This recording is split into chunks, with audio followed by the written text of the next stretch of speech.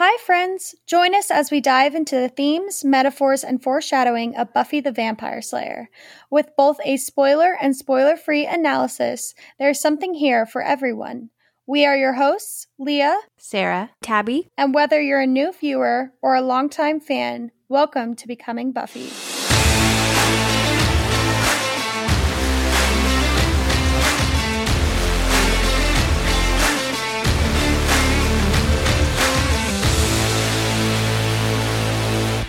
Hi, friends. Welcome back to Becoming Buffy. Oh my goodness, we are talking about consequences today. And we were just talking before the pod about how meaty of an episode this is. And I think that this is probably the heaviest episode of season 3. I mean, Bad Girls was pretty heavy as well, but this one, it's got a lot of stuff. I feel like every episode is just weighty.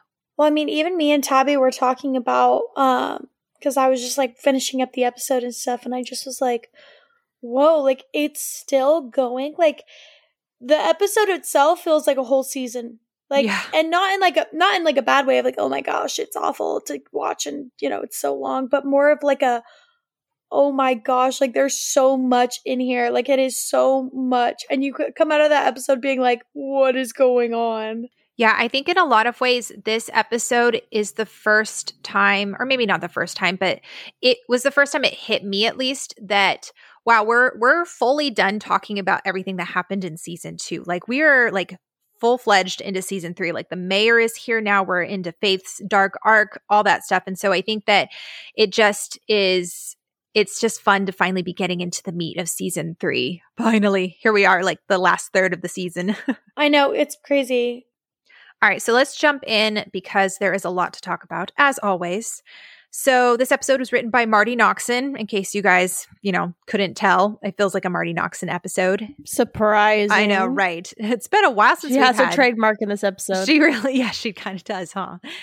Directed by Michael Gershom, which I was really excited about because he's the director of photography for the show, which is why this episode, I feel like there's just something about it, the way it's lit, the way it's shot. It's very special. The last time he directed an episode was actually for Passion, which was his directorial debut.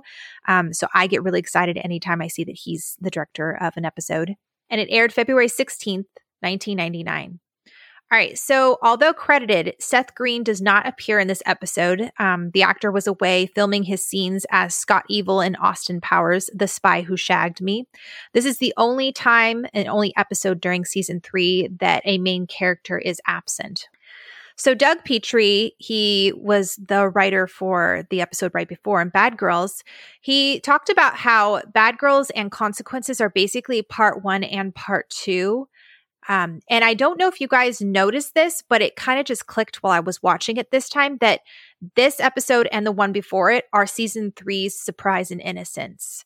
We had Angel go dark in Surprise/Innocence, and in this one, this is Faith kind of going dark. And as we go through and walk through the episode, there's going to be many, many parallels between this episode, not just structurally, but also even kind of tonally.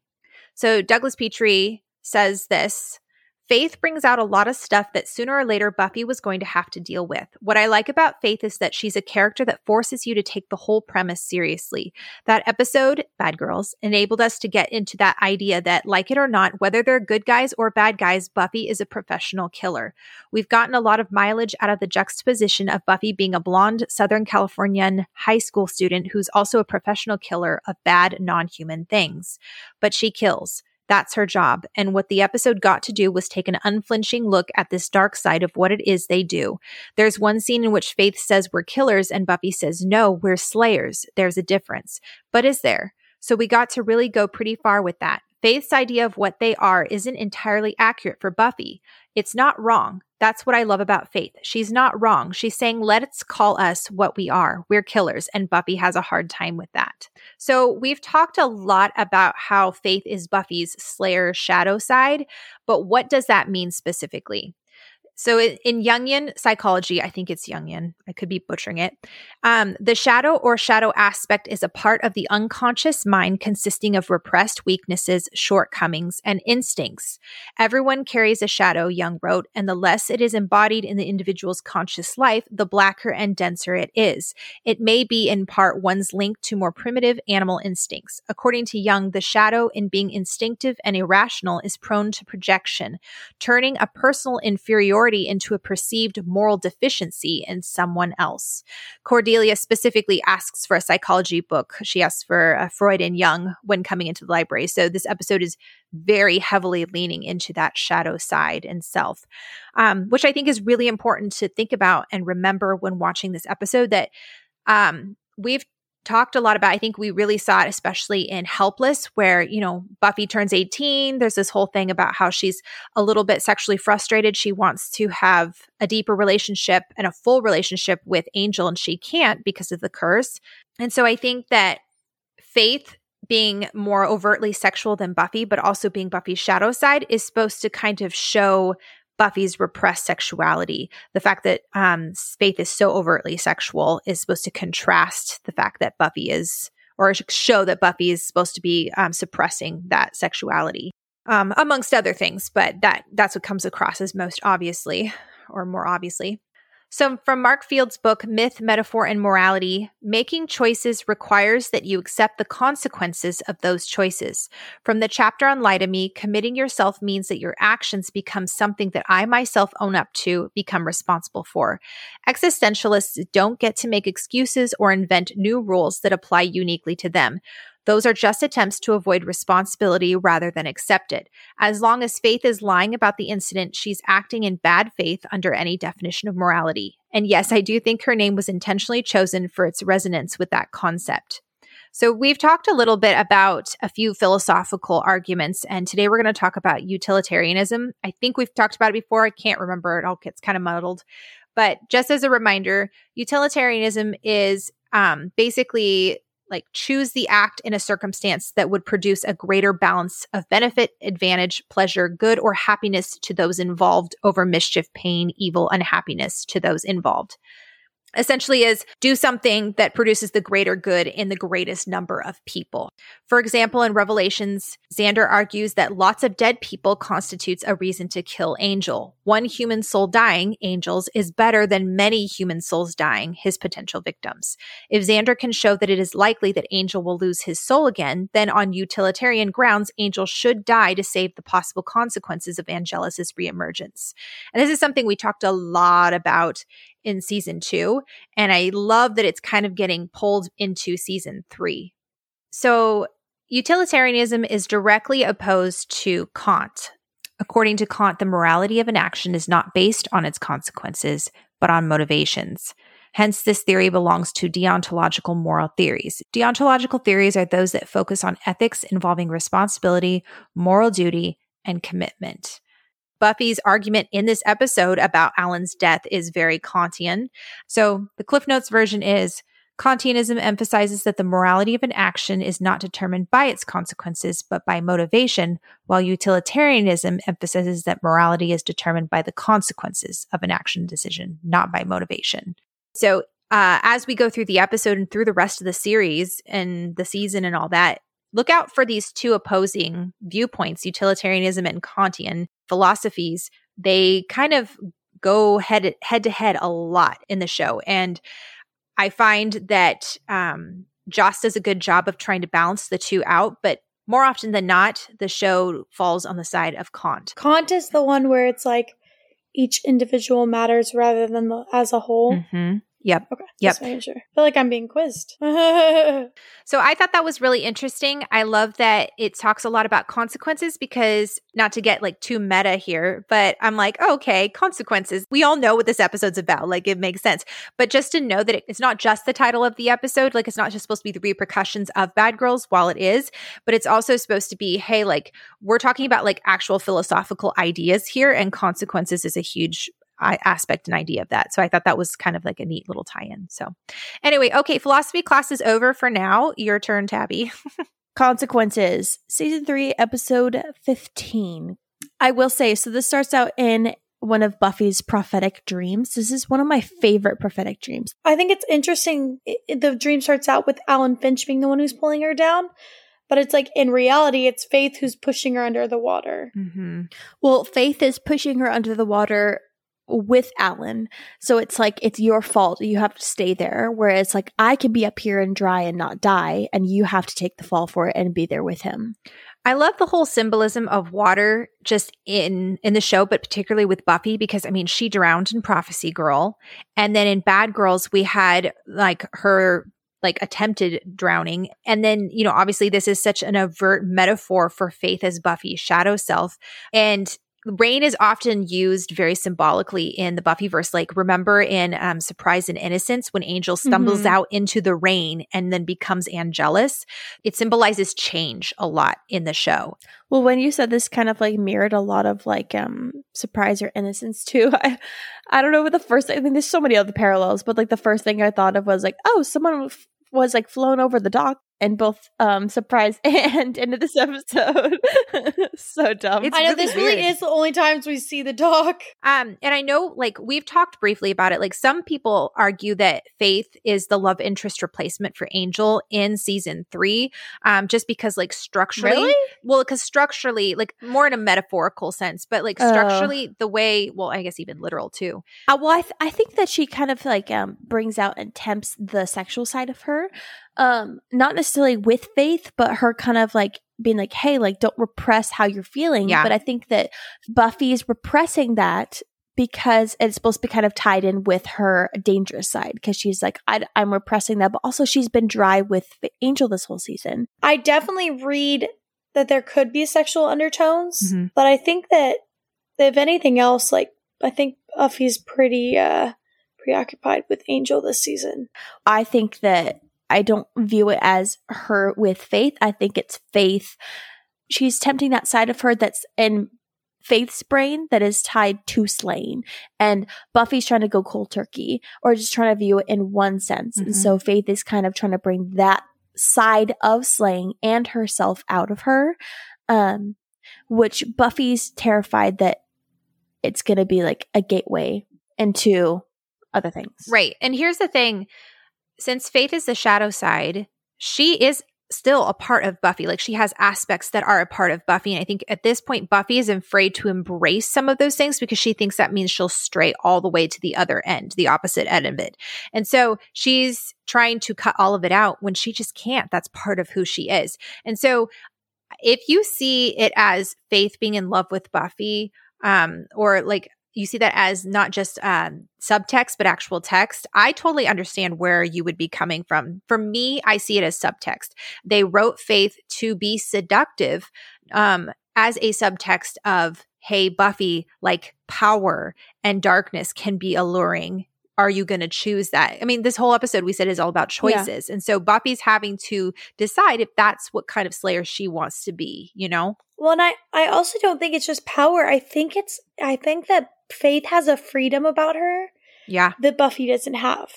She has the freedom to not get in trouble. She has the freedom to not care and all this stuff, whereas Buffy can't. And so I don't think it's power that she desires from Faith. I think it's the ability to not be held accountable. Yeah. Right. Well, I think that's an abuse of power. Somebody who thinks that they don't have to be held accountable is someone who thinks that they're above the law. And I mean, there's that conversation at the end of the series. So I think you are right, Leah. I think it does like stem back to power and stuff. I think that's what makes like this show so fun to talk about. Hence why I wanted to start a podcast, because there is a blend between text and subtext a ton. Yeah. And so it kind of contrives a ton of interesting conversations. And that's why, like, it's just, I think that all the listeners out there that know a lot about the fandom is probably the most split fandom I've ever experienced. Just from what I've observed, I think that the people just have very polarizing ideas or how they see the show. Because I think it could blend itself into different stages of life, or people can take things for what it is, or for only the subtext, for the supernatural, the normal life blending. Like, there's just a lot that you could take out of this show. With subtext, there's room for interpretation. Yeah, there's room for interpretation, but also kind of like putting yourself in that situation and seeing yourself in there as well, which is what art is supposed to do. It's an invite. Right. That's what I was going to say. The cool thing about this is that if you choose to see subtext as text, text as subtext, you're not wrong, because the beauty of the show and the beauty of art is you can see it how you want to, you know? And I think that it is good to know what the writer's intentions were and even like the actor's intentions were, because it does help inform where the show was trying to go. But also, like Joss has admitted too, and we talked about this last episode, he didn't mean for there to be a whole lesbian subtext in there, but then he went back and was like, yeah, it is there. So sometimes things happen even without the writers intending it. And I think that it's good to recognize that. All right, that's all we have to talk about. Yeah, it's the whole kidding. episode. Oh, goodness. Whew. So Buffy kind of walks out of her bedroom after the nightmare and sees that Joyce is watching the news. We see the mayor is kind of having this speech about Alan, wanting him to come back, saying there's going to be huge consequences. Again, this is the first, or I guess not the first, but one of the first instances of how this episode kind of mirrors Surprise, because you remember when Buffy walked out of her room almost in the exact same shot, and Drusilla appears around the corner, and then we go into that prophetic dream in the bronze. But this whole library scene, it's like Wesley comes in, is, you know, telling them they need to figure out what's happening with like the mayor and Alan. And to be fair, like I understand like everyone's point of view being like, this has nothing to do with them. Yeah. There's, again, parallels between Giles and Wesley in this episode too, which I think is really interesting to note. They mirror Faith and Buffy in a lot of ways, obviously not perfectly. But yeah, we'll talk about that too. And then I think it's interesting that Giles kind of mentions like this is a result of human malice and nothing supernatural about it. Poor Buffy looks miserable. She really does. In this scene. I think the guilt is just eating her. I don't know what I'm more uncomfortable with, the fact that Faith just seems to be like carefree, or the fact that Buffy's just sitting there like completely weighed down by guilt. And then Cordelia comes in. Wesley is like, oh, you teach psychology? And she's like, I take psychology. And then Giles just walks by and says, she's a student. Yep. He whips his hand away so fast. Yeah. Which, okay, she's still in high school. It's a bad optic, but there is a huge possibility that Cordelia is already 18 at this point. I'm not trying to justify this, because I think that the wise thing to do would be to wait until they fully graduate high school before you were to enter into any sort of romantic relationship. Well, but also like maybe don't assume that if someone walks in the library asking for a book that they're a teacher. Yeah, that's true. Like, maybe wait and check on that a little bit first. This is why you need to choose actors that are actually the age of the students, because I'm watching this and I'm like, okay, but like Charisma Carpenter is like 27 at this point. I think it's so hard because I watch this, I'm like, I don't approve. But then it's like the way that they acted out was so funny. Yeah, it's also and hilarious. You're just like, I know this is art, whatever, but he's just like, she is cheeky, isn't she? And I'm like, oh, problematic, but funny. Yeah, Faith over there, like 2 words, jail and bait. They all know. Giles is over there like passively aggressively stamping things to get her out as fast as possible. I mean, this may be dramatic, but I hate that phrase, jailbait. I think it's nasty. I think everything about it is so gross. Well, I mean, it's referencing something that is nasty, so it makes sense. And then after that, we have the Buffy and Faith conversation where they walk into a class, and then Buffy's like, I can't pretend anymore. Like, maybe we should go to Giles. And you start to see Faith kind of cracking a little bit. She's like, no, you're in this with me, which is a manipulation tactic. And is like, you're just as much to blame, because she knows if she does that, then maybe she can trigger something in Buffy that will kind of do what Faith is trying to do, where she's trying not to bring anyone else involved because she doesn't want to be held accountable for it. Which is, again, if we were to have a little episode on Faith, she is so interesting in this episode because she goes through so many like tactics in order to save her butt. And it's like, this poor girl is emotionally just all over the place. Yeah. You can see her struggling to maintain control of the narrative. She's trying to basically manipulate and gaslight Buffy into thinking that she's responsible so that she will try to save her own butt, which is funny because Faith doesn't know how Buffy responded in Ted. We already have a precedent for how Buffy responds in these situations. Yeah. The only reason I think that Buffy hasn't gone to Giles at this point is because she knows that she will be throwing Faith in the hot seat if she does. And I think she's trying to be compassionate and kind to Faith. It's an interesting tactic. Yeah, it is an interesting tactic. And I think if Buffy had been the one that had stabbed Alan Finch, she would have gone straight to Giles and been like, this is what I did, you know? I think she would have gone straight to the police. I mean, we've seen her do that with Ted. Yeah, that's true. But for someone who doesn't know Buffy as much, it makes sense that Faith would try to do that because she's thinking, well, this is what I'm doing. And so if Buffy feels like she's equally to blame, then maybe she'll come and do what I'm doing and we'll be fine. You know, everything will brush under the rug. Right. But also having like two Slayers, you could figure out some way to like stage it or get rid of evidence or whatever it is. This line by Faith where she says, oh, I see you can pretend that Angel's still dead when you need to protect him, bringing up the events of Revelations and how upset she was that Buffy was keeping Angel from her. Which I think is really interesting because we've talked about on the podcast how we have not addressed what happened, or they have not addressed what happened in Revelations yet. And so it was interesting because then all of a sudden it's like amends and the Zeppo pops up and it's like, okay, Faith is fine. She's just hanging out. Like, we're not going to talk about this. And then it's like, oh, she's not fine. She's still harboring this and still thinks she can't trust Buffy. Yeah, well, I think it's interesting that Revelations in general gets brought up like twice in this episode because it's the idea of being held accountable. Yes. Do I think that Buffy should have been held accountable to the point of her being held accountable in quotations? No. But there's an interesting idea. Okay, it's interesting that was what was happening at the time because Buffy was doing something everyone disagreed with and everyone was majorly up in arms. And I think this is kind of the idea of growing and understanding that not every problem is as black and white from the other character's perspective, not Buffy's. Everyone was all up in arms and angry about it. And then in this episode, everyone's like, they're like taking a step back and trying to process stuff that's happening because they're realizing there are way bigger and nuanced issues and not everything should be handled by just a massive blowout like intervention. And we'll get to that when we get there, but it's just, it's funny or just like being like, okay, Willow, Xander, not everything should be handled like that. Maybe you should listen to the person. Yeah. And I think they're starting to get that. Yeah. No, it's a good point, Tabs. And I think like the whole idea of like subtext again, back in Revelations, like they were saying that Buffy's like the subtext of the show is that Buffy's shirking her responsibility. She's choosing the more pleasurable, more comfortable thing being with Angel versus going and actually like doing slaying and talking to Giles about what's going on with Angel and stuff. And so I think there's a lot. They contrast Buffy and Faith subtly so many times in this episode. Faith will bring something up and she'll pull something from another episode and we'll all go, no.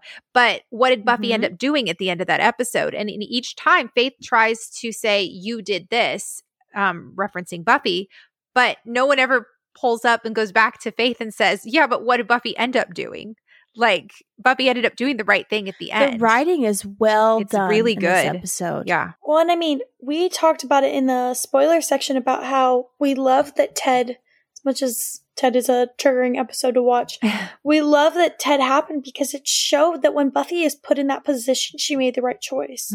Even though it wasn't a human, if it was, Buffy was going to turn herself in. So I like that we had that because now when Faith has made the same mistake, we can see the absolute contrast between the two and how they react. And then we have this whole interaction with Willow and Buffy, and I forget that like bad girls kind of frayed their relationship a little bit. She mentions that she's trying to de-rat Amy, and then is this the guy from Gingerbread? Yeah, she mentioned Michael. Oh, we mentioned Michael.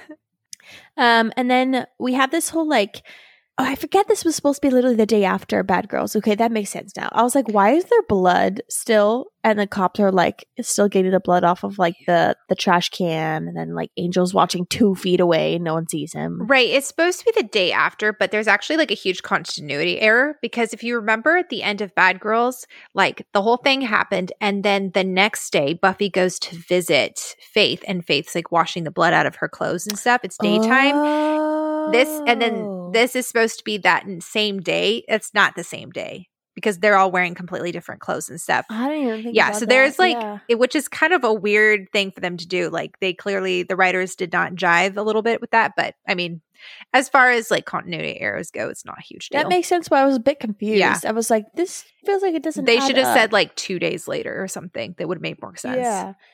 But they already talked about Alan Finch's body being found in the lake, but then the blood's still there. Yeah, actually, that doesn't make any sense either because Buffy was watching the news and it's supposed to be that same night, time-wise, right? And so they already found the body and then we're already airing it? I always thought about how fast they found the body. I'm like, Faith literally probably was walking off the dock and they were like, found the body. Yeah. Like, they didn't give him any time. They didn't even give him 24 hours to be missing. Like, that's insane. I forget that this is the episode 2 at the end where like Angel has that whole like heart to heart with Faith because I was like, why is Angel lurking so much in this episode? Is he even going to do anything? And I was like, okay, I remember. Well, now. Angel's lurking because, I mean, they show it here, but he can smell blood. He smelled the blood on Buffy's hands. He made the correspondence between, okay, something funky's going on. I always forget that the mayor, every time we're at the mayor's office, I just put the mayor's office and I forget we're literally in City Hall. Yeah. He's like shredding documents and he's like, this is supposed to make me feel better. Which is hilarious that shredding documents is normally what like makes him happy. I just think he's such a funny villain because he'll go back and forth between like kind of like innocently like uncle vibes and then just like sinister immediately after that. Cause he's like, oh, was Alan gonna betray me? Oh man, then I would be able to scold him. And then jumps into like a creepy line. And you're like, wait a minute. I have to say, I'm confused. At the very end, when like Trick gives him the files, like, hey, it was wooden stakes or like wooden shards inside of the wound or whatever. Mm-hmm. And the mayor's like, this is exciting. A Slayer up for murder. One, that's sunshine and roses to me. Like, that was the first time I was genuinely terrified of the mayor because he just seemed really sinister in that moment, but also like, how scary, like what happens if Slayers get put in prison? Well, but also it was so callous. It was like someone died and he just was like shredding paper and then he's like, and he hears that like it was one of the Slayers and he's like, wow, I'm so happy. But it was like emotionless. Yeah, it was very, very strange. He's hard to get a read on, I think. Which makes him interesting because you don't have him figured out yet. You're like, there's still so much I feel like I don't know about him.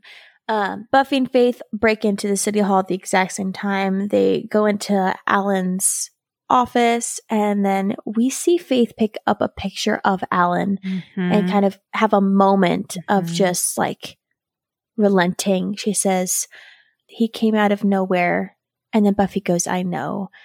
And then Faith immediately brushes it off and kind of just goes like, well, like, you know, this is what happens or whatever. And it's like, no, girl, like if you're feeling something, like allow yourself to feel it. Don't like turn it into something else.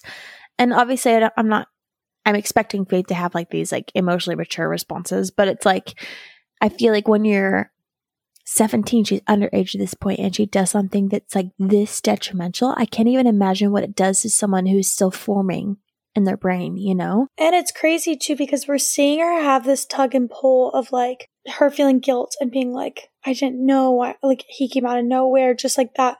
And just like sadness, but like you see her immediately snap out of it because she wants to protect herself. She wants to pretend that it didn't happen and pretend. So it's like we're really seeing her inner fight happen kind of in front of us. Eliza Dushku does just a phenomenal job this episode. I think you mentioned it earlier, Tabby, but she has to go through so many different emotions, even just in one scene. And so we're watching her like go in and just kind of like joke about things. And then Buffy's like trying to tell her, hey, this is probably not something you should joke about right now. And Faith gets defensive. And then all of a sudden she gets like pensive while she's looking at the photo. And then, you know, immediately the script says, at this, Faith's eyes go cold and she returns to the search. Whatever, I'm not looking to hug and cry and learn and grow. I'm just saying it went down quick is all. It's just, you really know exactly what's going on through her head. She just does a phenomenal job. So good.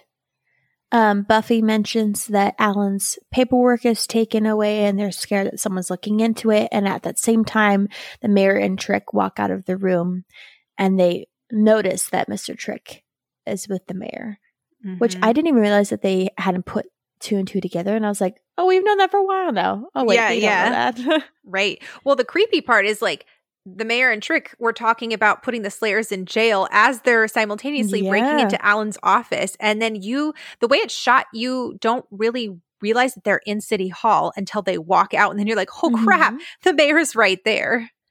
So this next conversation with Buffy and Faith in the street there's a lot that's said here, and I really feel like a lot of Faith's inner drive. And then this is the first time I really feel like that Buffy's kind of breaking the fourth wall when it comes to Faith's facade.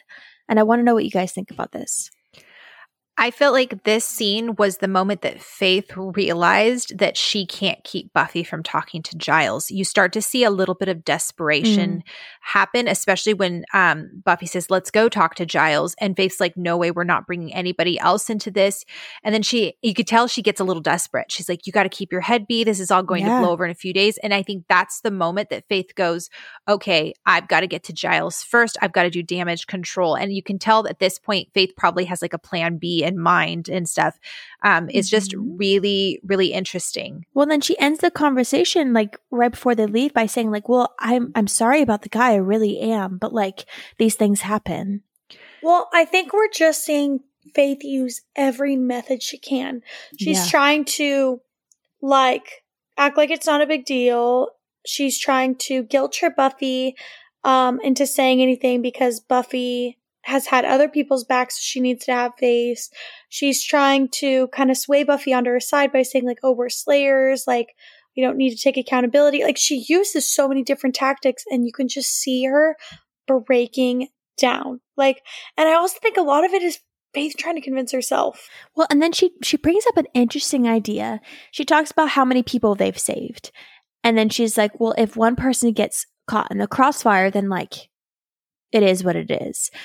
She mentions that all of the people that they've saved counteracts and how much it puts them in the quote unquote plus column. Yeah. Which is an interesting idea. It's utilitarianism. It's like, that's what it is. And it's interesting that she brings it up because you see Buffy sit there and she's like, but I don't want to have that mindset. Yes. Buffy, I mean, we know Buffy really well because we've been with her for almost like the end of 3 seasons. So we know that Buffy's not thinking that. But it's also fascinating to see the other side of a Slayer and how they could view death, how they could view killing. If this does happen, like we find out later that this has happened with Slayers beforehand, I'm very curious and how that was taken care of in the past. It's so sad because here's the thing. Faith killing Alan is wrong. The thing is that she did it accidentally. It wasn't intentionally. Yeah. So the evil here, the wrong, the bad and all that is the fact that Faith is not owning up to it. And she's trying to actually justify it in a lot of ways and not actually be held accountable for it, even if it was a mistake. And so that's the problem here. And I think that the sad part is that if she just did all those things, this probably would go away rather quickly, just like Giles talks about later on in the episode. Yep. Faith says they're warriors, they're meant to kill.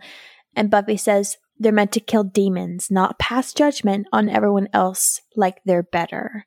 We are better. And then Faith says we are better. Yeah. And she says no one's going to cry over a bystander who got caught in the crossfire. And Buffy says, I am. And that Poor right there, Buffy. That is the difference between Faith and Buffy.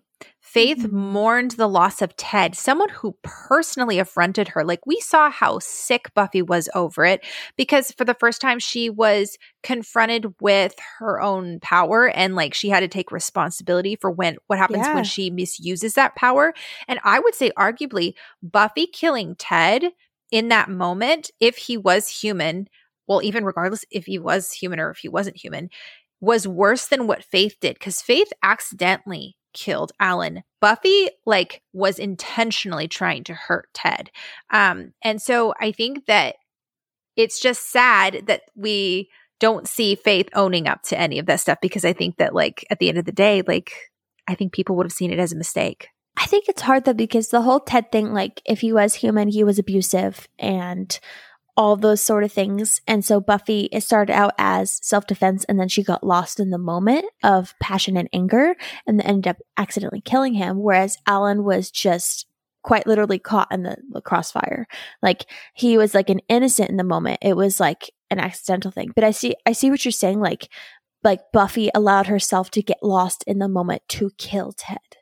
And then we've seen this film before. Buffy comes home. Joyce opens up the door and then widens the door to the cop standing there. I will say, poor Joyce. Like, yeah. I know we don't really see her that much in this episode, but it's like, the amount of stuff that she goes through with Buffy, like, and I'm not blaming Buffy because it's like Buffy's, she's fighting the good fight, obviously some stuff is going to happen. But it's like, could you imagine just as a mom, like, constantly thinking your daughter is in a better place, and then it's like a cop shows up at your door or whatever. At least now she knows she's a slayer, so it's not as bad. This is also the same cop that showed up at her door in Ted, and it's the same cop in Becoming Part 1 that interviewed Joyce and others about Kendra. So I think that this guy's got to be super sus by now. I would be. I love the continuity, though, that it's like the same dude, because it's like, well, if there's a small precinct and Sunnydale, it's got to be pretty small, even though, how big Sunnydale can be very argued in this series. Oh my gosh, I know. Seriously. But they have this whole back and forth between, you could see the cop having the same like tactics and same questions between Faith and Buffy. And then Faith mentions, he asks both of them, like, if you know something or protecting someone, like, just turn them in. Everything will be much better if you're just open and honest. And Faith says, I'm not the falling on the sword type. Mm-hmm. And then Buffy says, I wish I could help you. Very different. Yes, answers. I noted that too. Yep. Buffy's like, I wish I could say it was me, but it's not. Yeah. Buffy doesn't feel like it's her place to say that it was Faith. And Faith's over there like, I'm not going to give myself up. Well, even just like the way that Buffy was saying it is like, I wish I could help you, meaning like, I literally wish I could tell you everything. Yeah. But I can't. Yep. So Buffy goes to Willow's window/door, which kind of reminds me of Passion, because I think that's the like only other episode where someone's done that. It's not Passion. It was in Light of Passion. Me. Yes, Light that's of what Me. I meant. Yeah, which I was like, okay, well, also Passion too, because how else would he get in? That's true, but also like Gingerbread. Why, when they lock Willow in her room, why does she not just leave through the door? Oh, that's true. What the heck? She was distraught. She didn't know what was going on. And so she just went on her computer and laid on her bed. She's like, oh no, I'm stuck in my room. Guess I'll just sit here. And this part's, I get both perspectives, and I just feel so bad for Buffy. Like, she's trying to like explain what's going on, and Willow kind of still sees it as a Faith and Buffy Slayer thing that she's not invited in. And then she says, like, all of a sudden I'm not cool enough because I can't kill things with my bare hands. And then Buffy starts sobbing. Which I think this is a huge growth moment for Buffy coming to Willow, because, again, we're contrasting with Revelations. Buffy didn't go to anybody. And in this one, she actually goes to not just Giles, but she goes to her best friend, Willow. I'm not going to count Xander in this. I also think that she went to Willow because she wanted to go to Giles, but was pretty much forbidden to go to Giles. So I think at this point, she's so desperate to talk to anyone, and she's like, okay, I can't go to Giles, so who else can I go to? And she's like, well, Willow's the next option. Yeah. Yeah. Well, I like to think that it's also like her wanting to just like get it off her chest to someone she feels comfortable with. And I really feel like we needed this moment between both of them. Yeah, it's really sweet. It's really, really sweet. I'm glad they included this. And then we have the whole library scene with Buffy walking in. You could tell that she's really stiff. She's nervous to tell Giles. Giles walks out and she starts wanting to tell him what's going on. And then Faith turns the corner. And then Buffy immediately is and she goes, trying to cover her tracks, and it's like, oh, I've been skipping classes and stuff, and then you can see. And Buffy could have ratted Faith out in this moment, but she didn't. Yeah. Once again, trying to protect Faith. But I think also too, like a little bit like, oh, I've been caught. Well, and then like Faith all goes like, it's okay, Buffy, I told him. And then Buffy goes, you told him? And then she says, I had to. He had to know what you did. And as soon as she says that, she doesn't look at Buffy for the rest of the scene. Yep. She feels like, you could tell she feels bad about it. I mean, but she's so desperate. She's going to do anything in this moment. But she like looks away immediately. Well, and it's just like we see the hurt on Buffy's face, because she's just like you can just, you can tell she's like, I never would have expected that Faith would have done this to me. Poor Buffy. She's starting to be like, oh, like it wasn't me. Like Giles. And then, Giles was so scary in this moment. I know, right? I mean, like if this were, oh gosh, I would not want to be on the receiving end of this conversation, but it's one of those moments where like, if the first time watching through, if you forget or whatever, you're thinking like, how in the world does Giles react this way to Buffy? And or why does he not believe her? And then he tells Faith to leave, tells Buffy to go inside his office. He walks in and then he's just immediately like, I know it's it's Faith, and tells her that he like can tell that she's lying. And you're like, oh, like Buffy's face and body language relax. She's able to sit down. Yeah.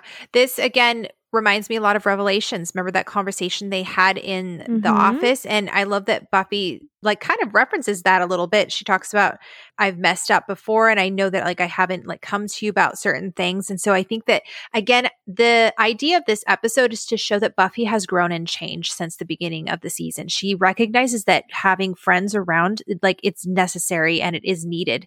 And we've talked before about how if Faith had a support net, if Faith had people that she had trusted from formative age, and had, you know, parental figures that were positive experiences and influences in her life, Faith would probably be a very different person, be making very different choices. And we see that Buffy is able to feel way less guilty from here on out because she has people in her life that are, you know, supporting her. You know, now that we're talking about this more, I kind of feel like this is more of a mirror of Revelations than anything, because like when he has the whole conversation in his office and he's like, you have no respect for me or the job I perform, yada, yada, yada. Her coming in and talking to him about everything is her respecting his authority. Right. That's what I was saying. Him. Yeah. Yeah. That's so true. Like her going in and like wanting to talk to him and like wanting his advice and all this stuff is her respecting him. And obviously we all know that Buffy does respect Giles, but we also understand from Giles' perspective that wasn't her respecting him in the moment. But her coming in and like needing and wanting his guidance and his advice is her respecting him and having that whole conversation. This is her taking responsibility. This is Buffy coming in. And even though she wasn't the one that actively killed Alan, this is her coming in and being like, hey, I was there and I have information. I need to know what to do next and stuff. So yeah, this is very different from Revelations, which is really, really cool. Yeah. Well, like rather than like keeping it hidden too, like she's like being honest and open about it immediately. And then he mentioned something very interesting. He says, Slayer is on the front line of a nightly war. It's tragic, but accidents have happened. And then he mentions that usually the council will do an investigation and then give out punishments if punishment is due. And then Giles says he doesn't plan on involving the council, which is such a good call. And I'm very proud of a lot of characters in this episode. The main Scooby gang, I'm very proud of all their actions in this episode. Because like you could look at all of this, and I think there's one scene where I'm really excited, or not interesting, I'm very interested to hear you guys' thoughts on with a certain Scooby character. But with this scene and a lot of other scenes, I was very proud of how Giles, specifically Giles and Buffy, viewed this whole situation with Faith.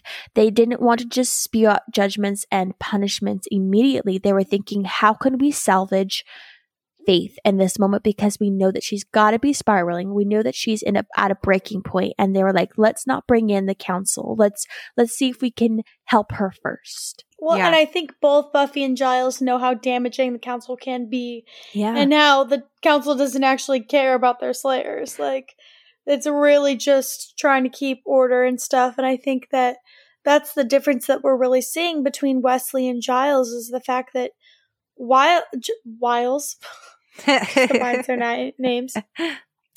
Giles has learned and grown as a watcher and learned to think for himself and think of what the best option is, whereas Wesley is only doing what the Watchers Council has taught him. And so we're really seeing just the difference between head knowledge and experience. But more than that, like the utilitarian Kantian philosophies here, Giles is falling in the Kantian philosophy in the sense that he's talking about how, hey, if we push her now, we could scare her off and lose her. But also I want to know, like he wants to know where she's at and he wants to know her reasoning for why she's doing these things, which is very Kantian. Like he talks about how he was like, that's why he didn't tell her initially that he knew, because he wanted to know how far she would take it. He's trying to suss out what her inner motivations are. And versus Wesley's over there going, oh my gosh, loose Slayer. Well, okay, let's just go lock her away because it's better for everybody else. And I think that that's another mirroring of Wesley, Giles versus Buffy and Faith. And it's very, very interesting. And I think the Watchers Council, unfortunately, takes the more utilitarian or the utilitarian concept of the needs of the many outweigh the needs of the few.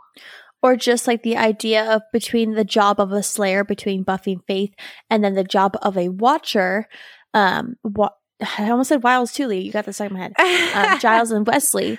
And seeing the difference between like head knowledge and then clocking field time and experience. And then Giles has the experience, and so he's a lot more wise in what to do and how to handle these situations with young people who are going through such crazy things. And then Buffy, who's had way more field time and experience than Faith has. Mm-hmm. And then Faith is on this adrenaline high junkie of like a new job. And so like obviously the two jobs are very different. And then the issues between Wesley and Faith are very different as newbies. But it is an interesting idea for like being new in the field of your craft for some like extreme jobs, and then having to understand like what's the best way of handling things rather than just on paper or just following your like blind passion and intuition. And so as we kind of like implied, Wesley overheard everything inside the office and then goes to call Quentin Travers, which I think is funny. He's like, the code word is monkey. And he's like, can I just talk to him? Yeah. My favorite thing is that they make him spell it. He's like, monkey. And he's like, M-O. Can I just talk to him? And then, okay, so in this next scene, the Scooby Gang are talking in the cafeteria, which I'm like, have we ever seen them like have like an interaction in the cafeteria? But then I was like, you know what? That kind of makes sense, because what if Faith was overhearing them in the library? Or even Wesley. Yeah. And then Buffy kind of mentions that whole thing that happened in Revelations about how like intervention is not helpful here. And then none of them like disagreed with her. And I was like, okay, growth. Cool. Mm-hmm. Good job for everyone. And then she mentioned, she's like, Xander and I almost came to blows. And then Xander's like, you nearly came to blows, Buffy. I nearly came to loss of limbs. I like that Giles is like, no, we need to do the one-on-one approach, because I think that's even Giles recognizing that I think he's grown too, because that was my biggest beef with him in Revelations is like, why is Giles not talking to her one-to-one? This doesn't feel like the whole group should be involved. So I like the whole growth with everybody. I'm like, yay, positive confrontation. I know. This is so good. You could put episodes, I guess, you could put episodes like Revelations and Buffy, but then you have to fix it. You can't just leave it unsaid. And I didn't even realize we had this many conversations and this much like proof of growth in this episode. And I was like, you know what? Okay. Mm-hmm. You give us a crap episode like Revelations, sure. But you know what? I'm thankful that there were many opportunities for growth for each character in this episode. And I was like, you know what? I'm here for this. Yep. And then Xander, you know what? I really felt bad for him. He was like kind of like in a very innocent, dumb, but innocent way was saying like, oh, like we had a connection. Like maybe I could be the one to talk to her one-on-one.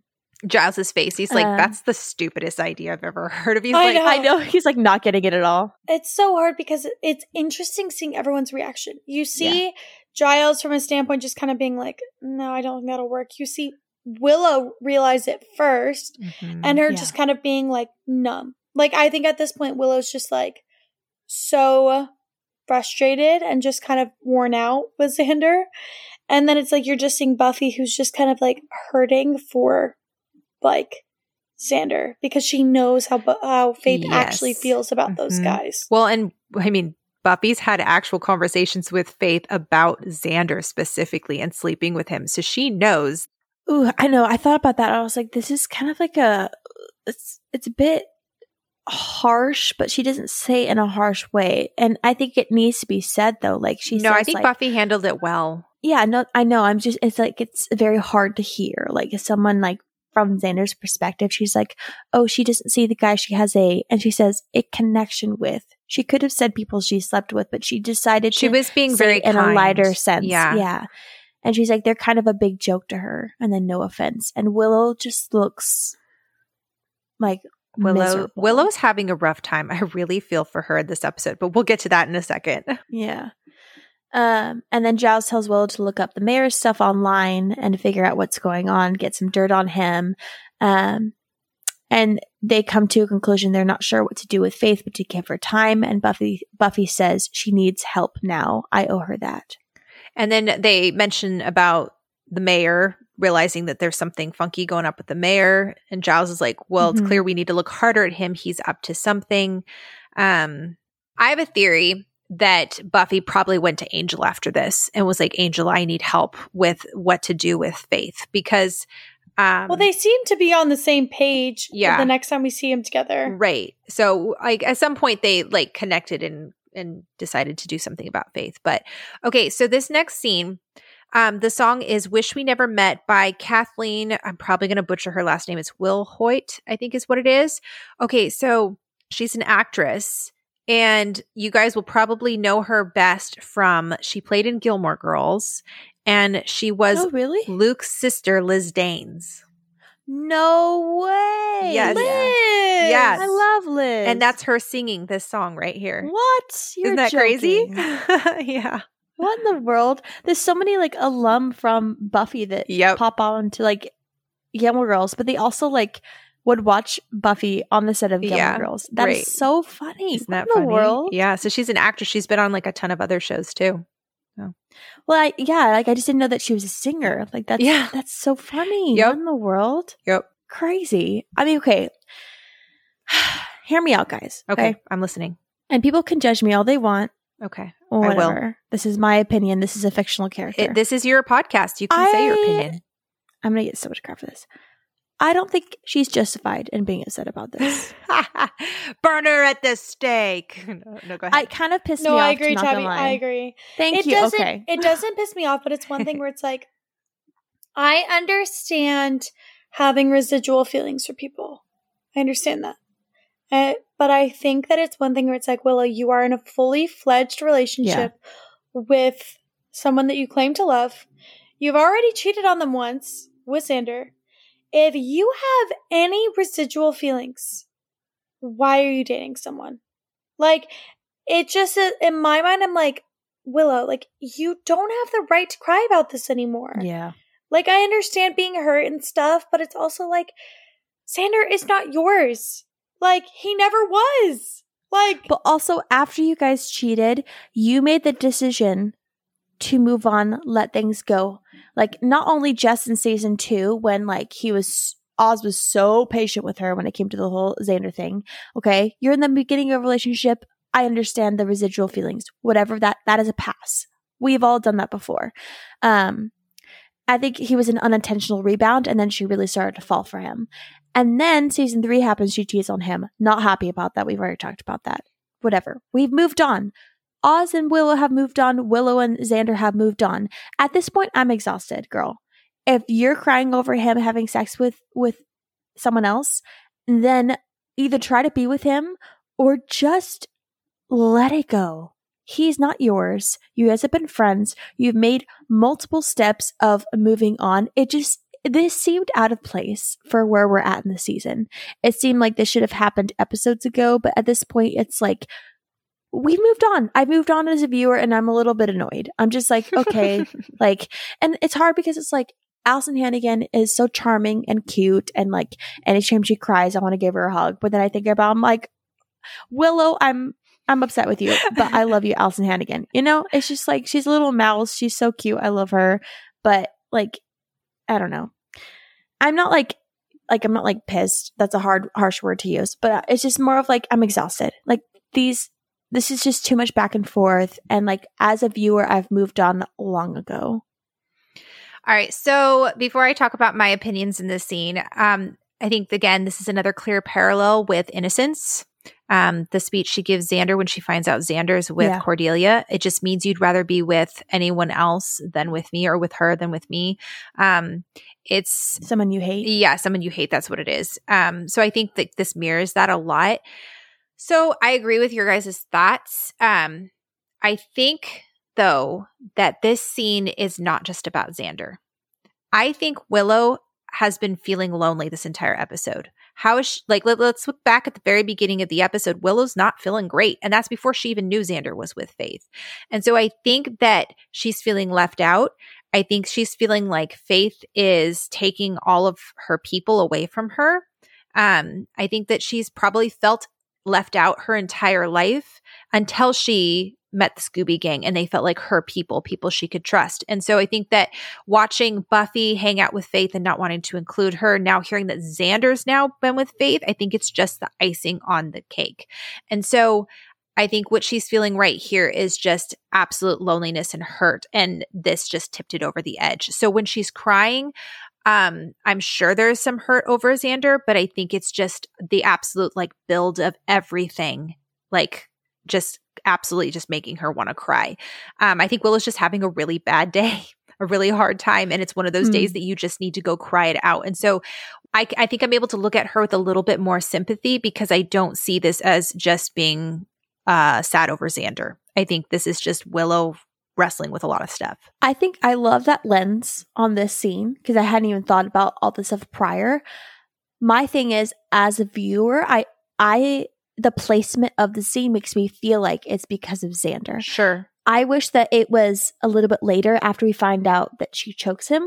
I feel like that would have been a perfect placement because I'd think, oh, it's because of the feelings that Faith brings out in her about her, quote unquote, sharing her people. I get that. I 1000% understand that mindset, understand that side of pain for it. I just think the whole crying in the bathroom scene right after we find out about that seemed a little bit like it was only because of the whole Xander. But also, even the terminology, like, oh, I don't like Faith sharing my peoples, I kind of rubs me the wrong way because it's like, I understand being hurt and being lonely, but it's also like, you don't have a right to your friends. Yeah, sure. No, I agree. And I agree with all of that. I think I look at Will a little bit more sympathetically just because I've had those days where it's like, I know I'm like sitting there crying. I'm like, I know I have no right to be hurt about that, but it just feels like a compounding of emotions I was already feeling. And I think too, and this may be completely me projecting, but what was the last like really big interaction we saw between Willow and Oz was in Amends when she's all like, hey, I'm ready for the next step. Like, let's like have sex. And Oz tells her like, I'm not ready for that. And I kind of feel like you're not ready either. And so there's probably a little bit of like, Willow may be feeling left out in the sense that now she knows that Buffy has had sex and Xander's had sex and she hasn't, and she's not completely sure where her relationship. Or maybe everything's on a standstill in a lot of ways. Yeah, a lot of relationships are at a standstill. Right, and we don't really know where her and Oz are at right now because we haven't really seen them, and he's nowhere in this episode, which obviously we know Seth Green was busy, but I think that actually makes a lot of sense for the story because Willow's over here going, I just kind of feel like I have no one. And so I don't know. I agree with what you guys are saying 100%, but I also think that there's maybe a little bit more sympathy that could be had for Willow just because it's just the situation feels compounded by loneliness. And like, I could totally understand her loneliness. I'm just talking about like, I felt like that scene was just for the Xander sleeping with somebody. Sure. But if that scene is through the lens of what she's been going through, I'm totally for that. It's not very clear. Yeah. Yeah, totally. But like with you giving that new lens, I have a newfound appreciation for that because I can view it now. I can choose to, as a viewer, view it through all of those different things. Willow in this episode is very interesting. Yeah, she is. And I think I'm able to do that because it's not like Willow was all happy, peppy for the entire episode and then that happens and she's mad. She was sad the entire episode and that was her breaking point. Yeah, that's true. That's true.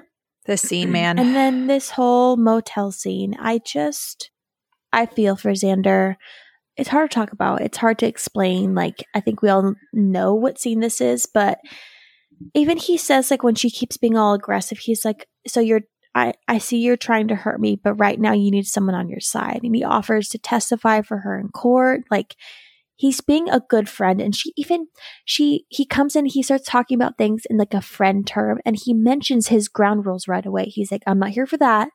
And then she makes things sexual. She's like, oh, like, you know, I don't remember what she said, but she every time he mentions it about her and trying to help her, she'll mention something sexual right after that. Mm-hmm. And it's just like there were so many signs, his body language, his sincerity, like him mentioning no in very different capacities. Like it's sad. It's hard to watch, and I really feel for him. Well, I mean, at the bare minimum, even if you take choking out of it, she's like sexually assaulting him. Oh, for 100%. Like, yeah. He's saying no. Yep. He said up front, I'm not here for that. Like his body, he's like trying, like you can see him trying to move. Like it's just like, it is disgusting to watch. I feel so bad for him. It's very uncomfortable. And then on top of it, she strangles him. Yeah. Like it just keeps getting worse and worse. And it's like, and if Angel wasn't there, but I really think that she would have killed him. I feel really bad. The things that she makes, like while she's choking him, she says, I can make you scream. I can make you die. It's dark. She's unwinding. Like she's losing it at this point. And then Angel comes in and knocks her out. She wakes up in the mansion all tied up and says, finally decided to tie me up, huh? Like, again, she's just, her default is like, make things sexual because I'm uncomfortable with my emotions and my vulnerability. Oh, I love this scene between Angel and Faith because I feel like for the first time this entire season, I'm like, Angel has something to do. Like, we're actually seeing Angel like using what he's learned. Such a good, yes. He's using so much of what, like, he's kind of putting on his shrink angel clothes on, you know? Yeah. But like in a way of like, he has past experiences and he knows exactly how to handle people who are on the brink of breaking. Mm-hmm.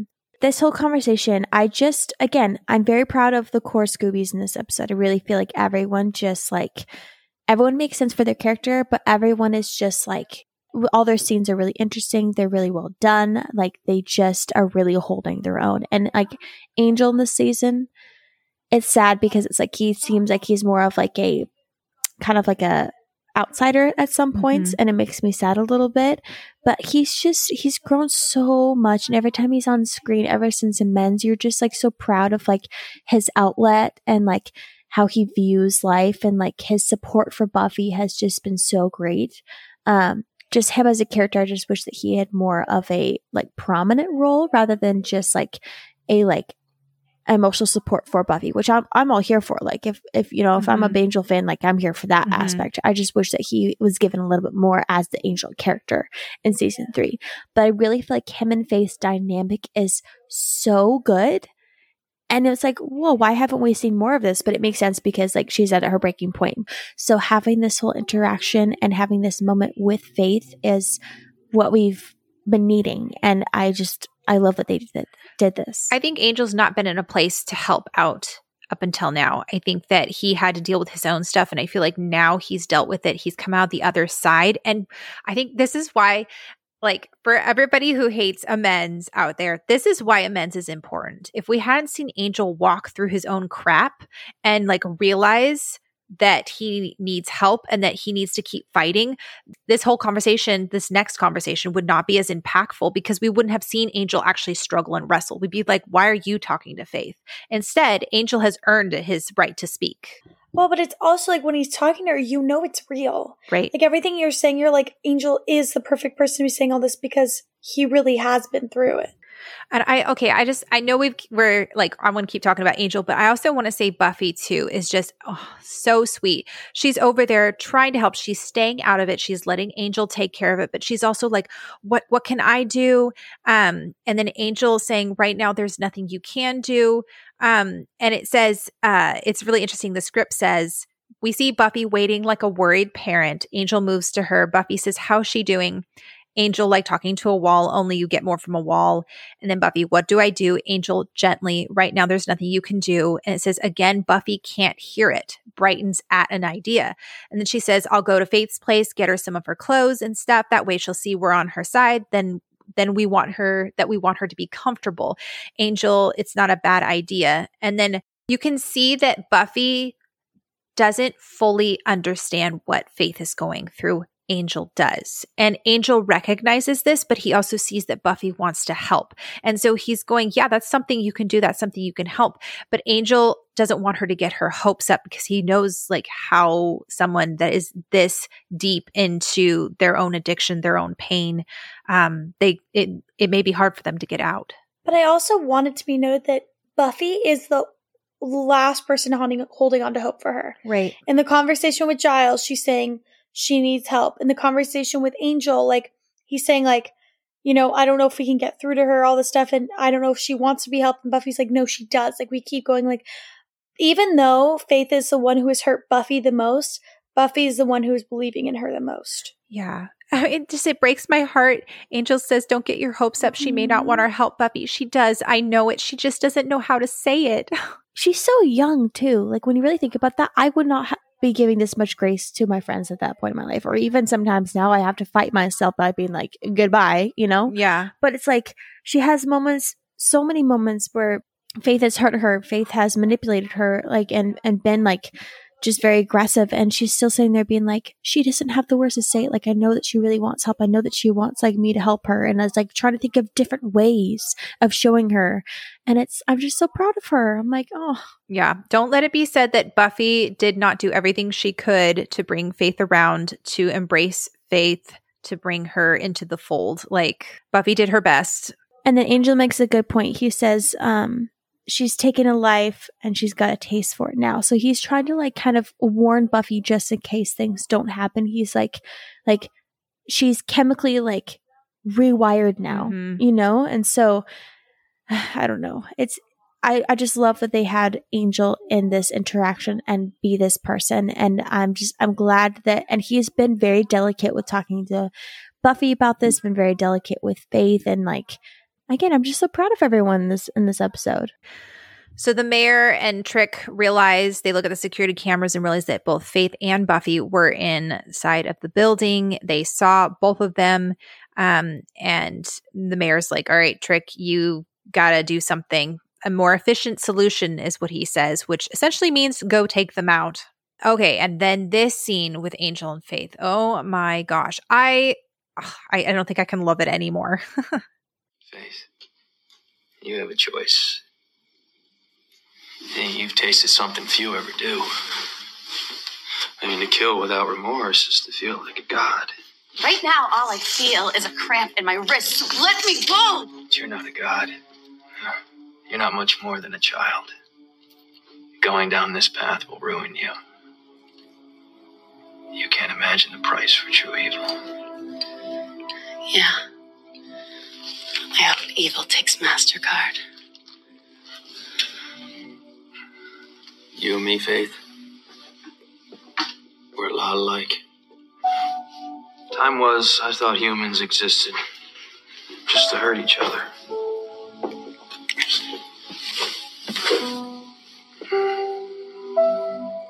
Then I came here. And I found out that there are other types of people. People who genuinely wanted to do right.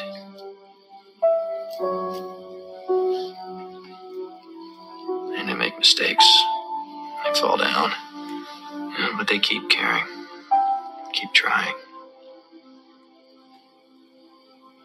If you can trust us, Faith, this can all change. You don't have to disappear into the darkness. Can I just say that... Freaking Wesley. Well, no. I don't care about that. Whatever. It's going to happen. But the whole him starting out by saying, I used to think that humans were only here to hurt each other. And then he says, and then I came here. I found people who genuinely want to do right and who make mistakes and they fall down, but they keep caring. And he's talking about Buffy. Yeah, he is. He's totally talking about Buffy. It's just like, this is why I'm just such a huge advocate for their relationship, because we wouldn't get Angel and we wouldn't get who Angel becomes in the future without Buffy, without their relationship. They had such a pure, strong, caring, nourishing relationship that it made each person better and it made them better going forward. We see a fruition of this right here, but then he switches at some point and says, if you can trust us, Faith. He's now seeing himself like that. Someone who makes mistakes, falls down, and then gets back up again. And it's just, this is the Angel we've been deserving after amends. This is what we've been needing. We've only seen him for a little bit since then, but it's just like, I'm just so proud of him. Well, and it's crazy too, because you're seeing her actually soften. Like you're seeing her actually listen. For the first time in the whole episode, she's listening to what someone is telling her, because it's coming from an area of like, I get it. He's giving her a choice too. He's telling her, you don't have to become what you think you are now. He said, you don't have to disappear into the darkness. He says that right before freaking Wesley opens up the door and then takes him away. But it's like, he was literally about to be like, you have a choice now. You could choose to like lean into what you think you are now based on one mistake, or you can own it, take the steps that you need to, and keep fighting and be the person you want to be, which is basically the whole speech that Buffy had for Angel. And it's just like Buffy had a nourished Angel in their relationship, and then Buffy had the whole like amends conversation, and bringing Angel out of darkness and amends. And then now Angel in a healthy place can do that with Faith. And this is how life is. And this is why these scenes are so important, because that's one of the reasons why we do these things, why we bring ourselves out of these things, why we do good, why we help other people, because it's ripple effect. And Buffy helping Angel, Buffy helping her friends, Buffy helping Giles. You see the fruition of that. This is why Buffy's such a good character, is because it's like Giles is not the stuffy Wesley type that he is because of Buffy. Willow and Xander are now better people because of Buffy. Like, they have each other now. They have this tight-knit group. Like, Angel is better because of Buffy. And then now we could see Angel helping or trying to help Faith. And this is what it's all about. Yep. Oh, it makes me so sad. If Wesley hadn't come in, I wonder if Faith would have turned around, if things would have changed. But I do love, like, what you were saying about, Angel saying, you have a choice, because that's exactly what Buffy said to him in Amends. She says, you have a choice, Angel. We always have a choice, which I think is very important, because I think Faith in this moment probably doesn't feel like she has a choice. She's like, I just feel trapped and scared, and I just want to run away and protect myself. And the only way to protect myself is to completely push everyone away from me. And Angel's going, no, you actually do have a choice this time, because there are trustworthy people here. All right, so freaking Wesley comes in, completely upends the entire situation. This and it just makes me mad, because it's like, A, Wesley, everyone was handling it perfectly without you. B, the way they treat Angel. When he is literally trying to help, they treat him like an animal. They lock him up like an animal. And the look on Faith's eyes when, like, you can see for a second she's almost, like, thankful. And then he, like, locks her up and she's like, really? Like, it's just like, oh, everything about it makes me so mad. I hate it. And the script says her eyes darken. This is the moment where she's like, there's no turning back. Whatever moment was there between her and Angel is just, it's gone. All right, so Faith and Wesley are inside of the van. Wesley just is way too smug about this. Like, there's just a lack of empathy and compassion here. Even if you do believe what you're doing is right, do you really need to lord it over someone? Like he says, the first priority of myself and the council is to help you. And it's like, okay, well, putting someone in chains is not really a good show of faith. Ha ha ha. I'm starting to get why they named her Faith now. Faith grabs one of the henchmen, threatens to pop him like a grape unless Wesley lets her out. Wesley lets her out, and she ends up tumbling out of the moving van, and she just looks incredibly lost. And then back at the mansion, Buffy finds Angel. And so then in the library, they all have a conversation about what to do next. Okay. I feel like out of all the Scoobies, Willow's reaction, even though I don't like it, makes sense for her character. She, out of all of them, I think that she struggles with empathy outside of how she feels. And I think that her feeling upset about all the stuff that's happening with Faith and Buffy and Xander is completely fair. I'm not discrediting how she's been feeling. Like, I totally understand that. But then it's like, if this were happening to her, I feel like she would expect everyone to throw her many bones and to be there for her and to walk her through it. And so her response when she says, like, she asks, like, why would they want her to come back? She says that she's murdered someone, accused Buffy, and hurt Xander, and says, I hate to say it, but maybe she belongs behind bars. I don't know. What do you guys think about that? Because it's like, out of all of them, and it's not that it's an outlandish idea. I get it. She's done a lot of things, and a lot of those things are really horrible things. It's just when they're in a line of work where they're trying to save souls and help people, I really feel like a reaction like that is not what is helpful and or should be said. But what do you guys think? I just think that ultimately the final call on Faith should come down to Buffy and Giles. Because Giles is the Watcher, well, honorary Watcher, and Buffy is the other Slayer.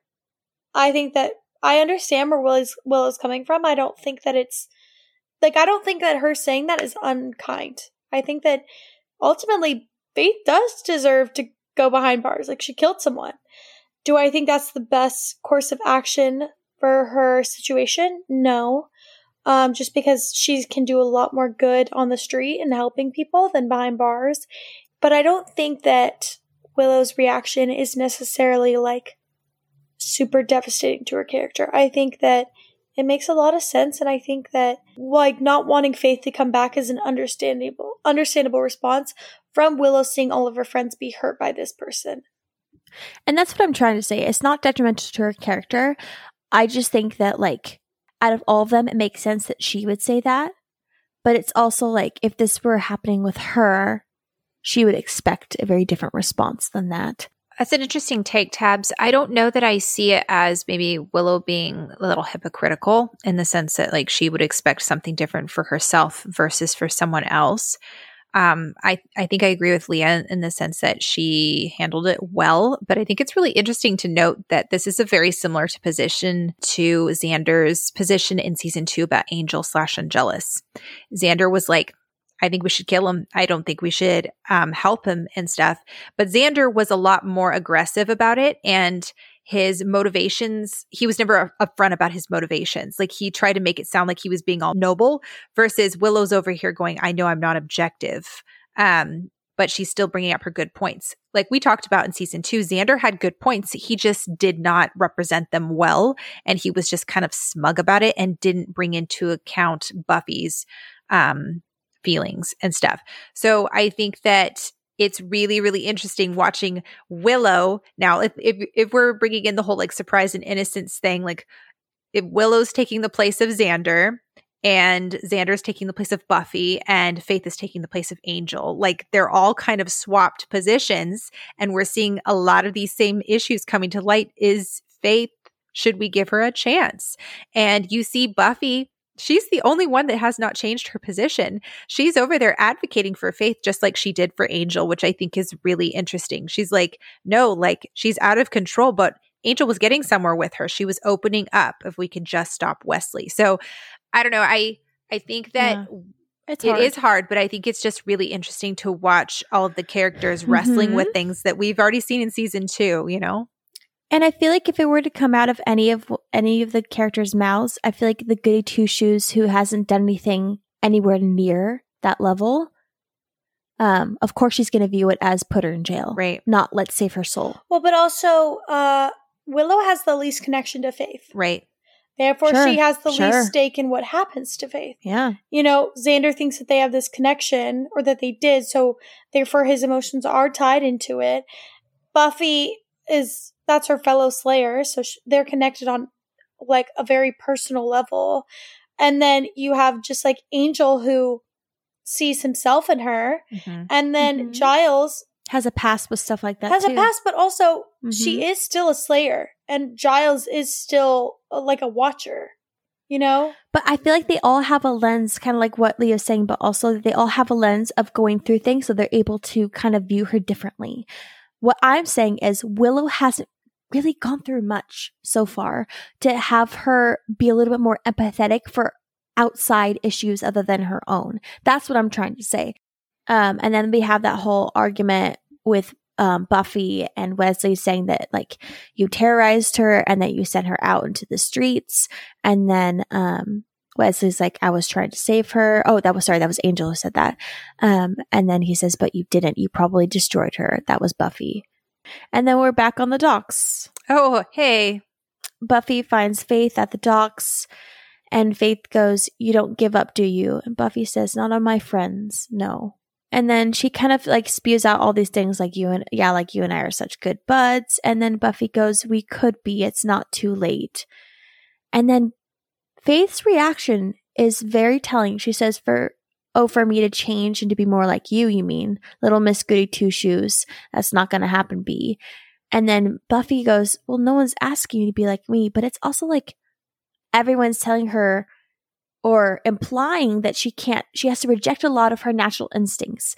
And so I think it is, in this scene, it is very interesting to view it through the lens of like repressed sexuality, because it's like this whole idea of like everyone's telling me to be like you. I'm repressing what I feel is natural in this situation. Everyone's telling me to be like you, to be good, to be all these things, whereas I don't want to be those things. And she's kind of forcing Buffy to kind of look at her ideals and be like, why do you think this way? Or like, and it's interesting because it's like, and we mentioned this earlier a little bit, in a season where Buffy is, for lack of a better term, sexually dry with Angel, and they are in a relationship but not in a relationship, and they clearly love each other, and then Buffy has to reject that whole side of herself with Angel, and she's not allowing herself to feed into that at all.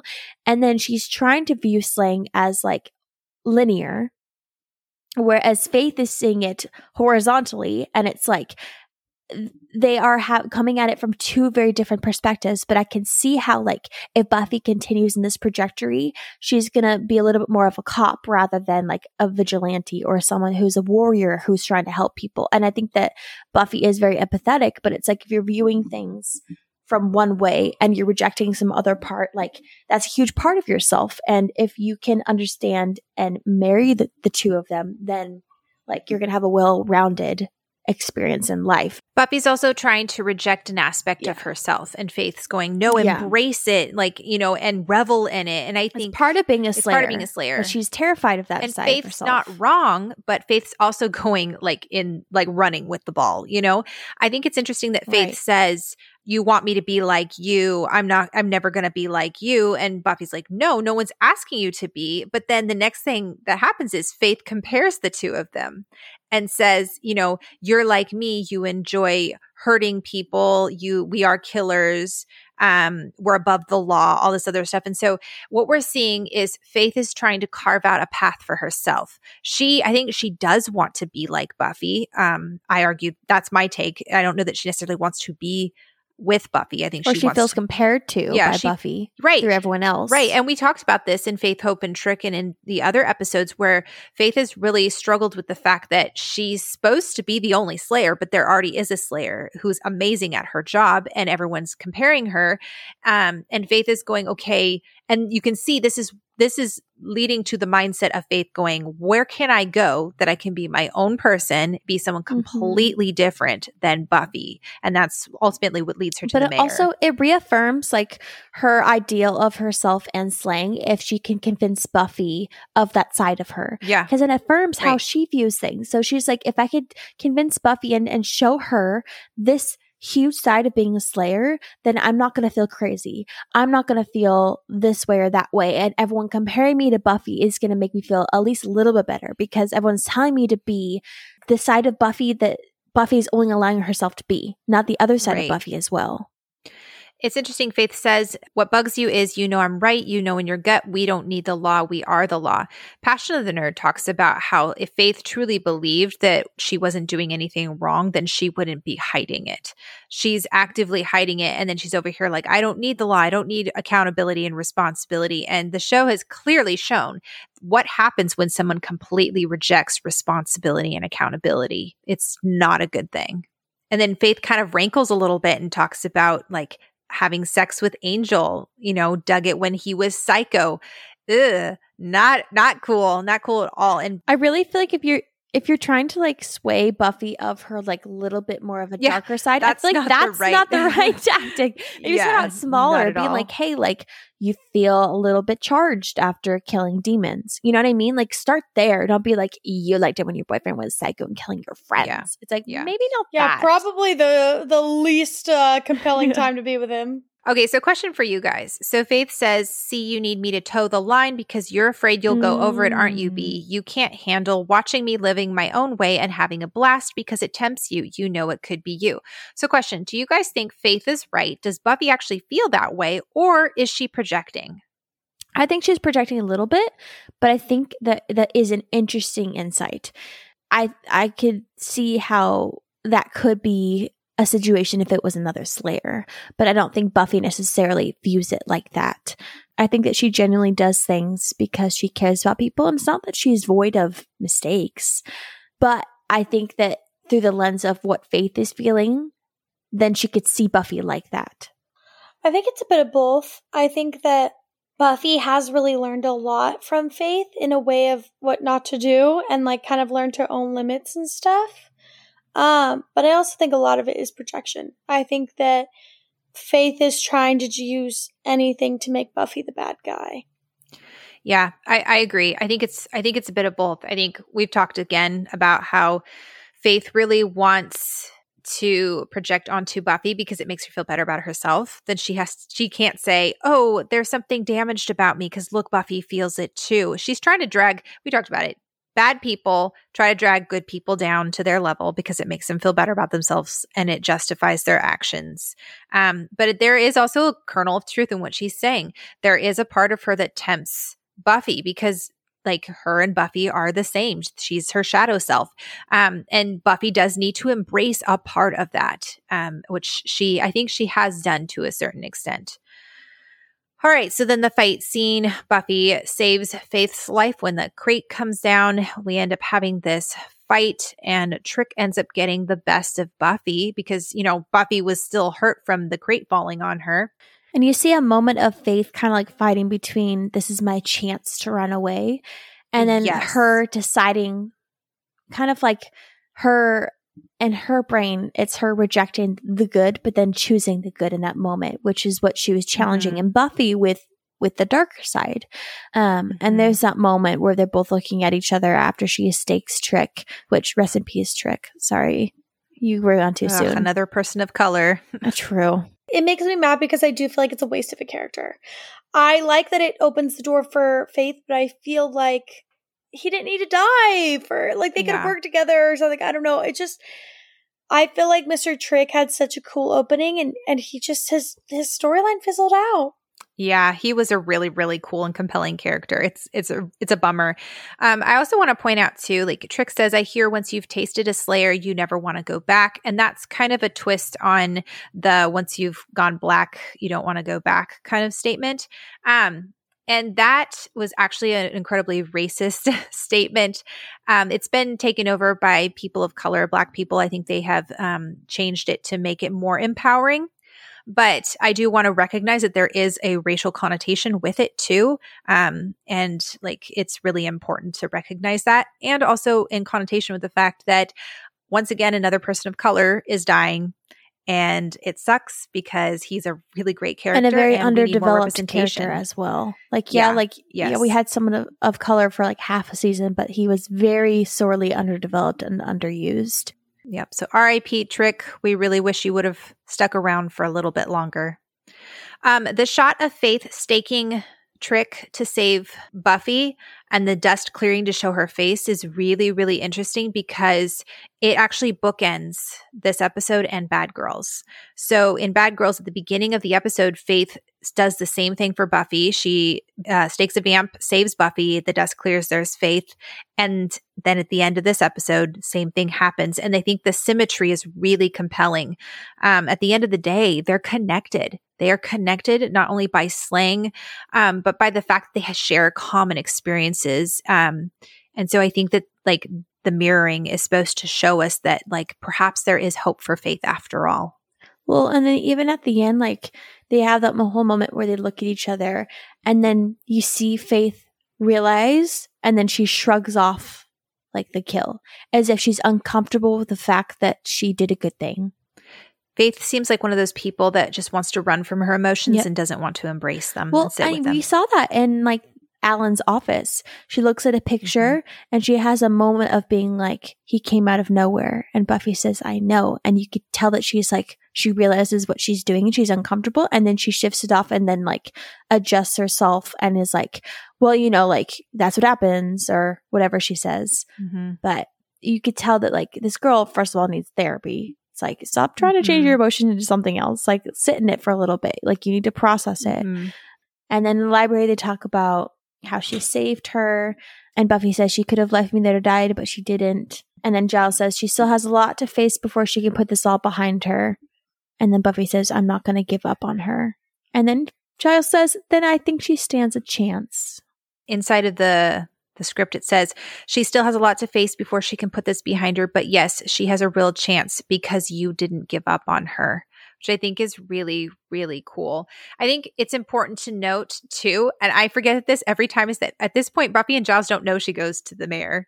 Like we're seeing her go to the mayor and we're like, oh my gosh, we think she has a chance, but like, is she gone? And yet, the characters are over there going, oh yeah, we can still save her. And we're like, ooh.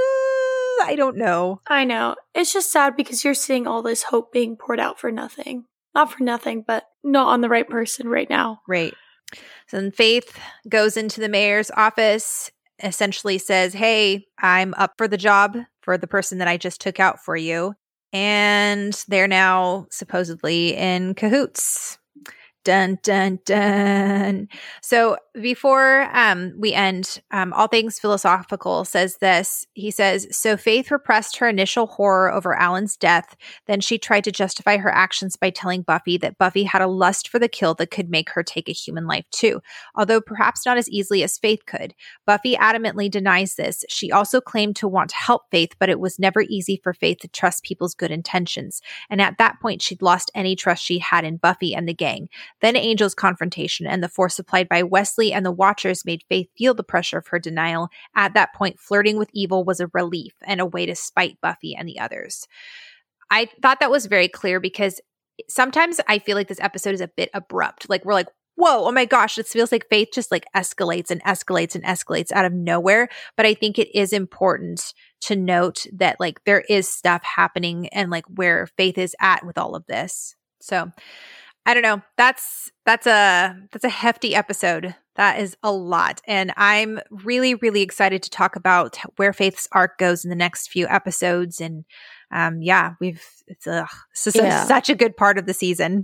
I just feel like this is one of those times where I'm like, oh, like I just know people are going to like be looking forward to this because there's so much in it. But thank you for trusting us and listening to us talk about such a hefty episode. We hope you enjoyed our thoughts on it. Yes. Thank you so much for listening, you guys. We want to know what you guys think. Do you guys think Faith is projecting? Do you think there's truth in what she's saying? Let us know. You guys can email us at becomingbuffypodcast@gmail.com.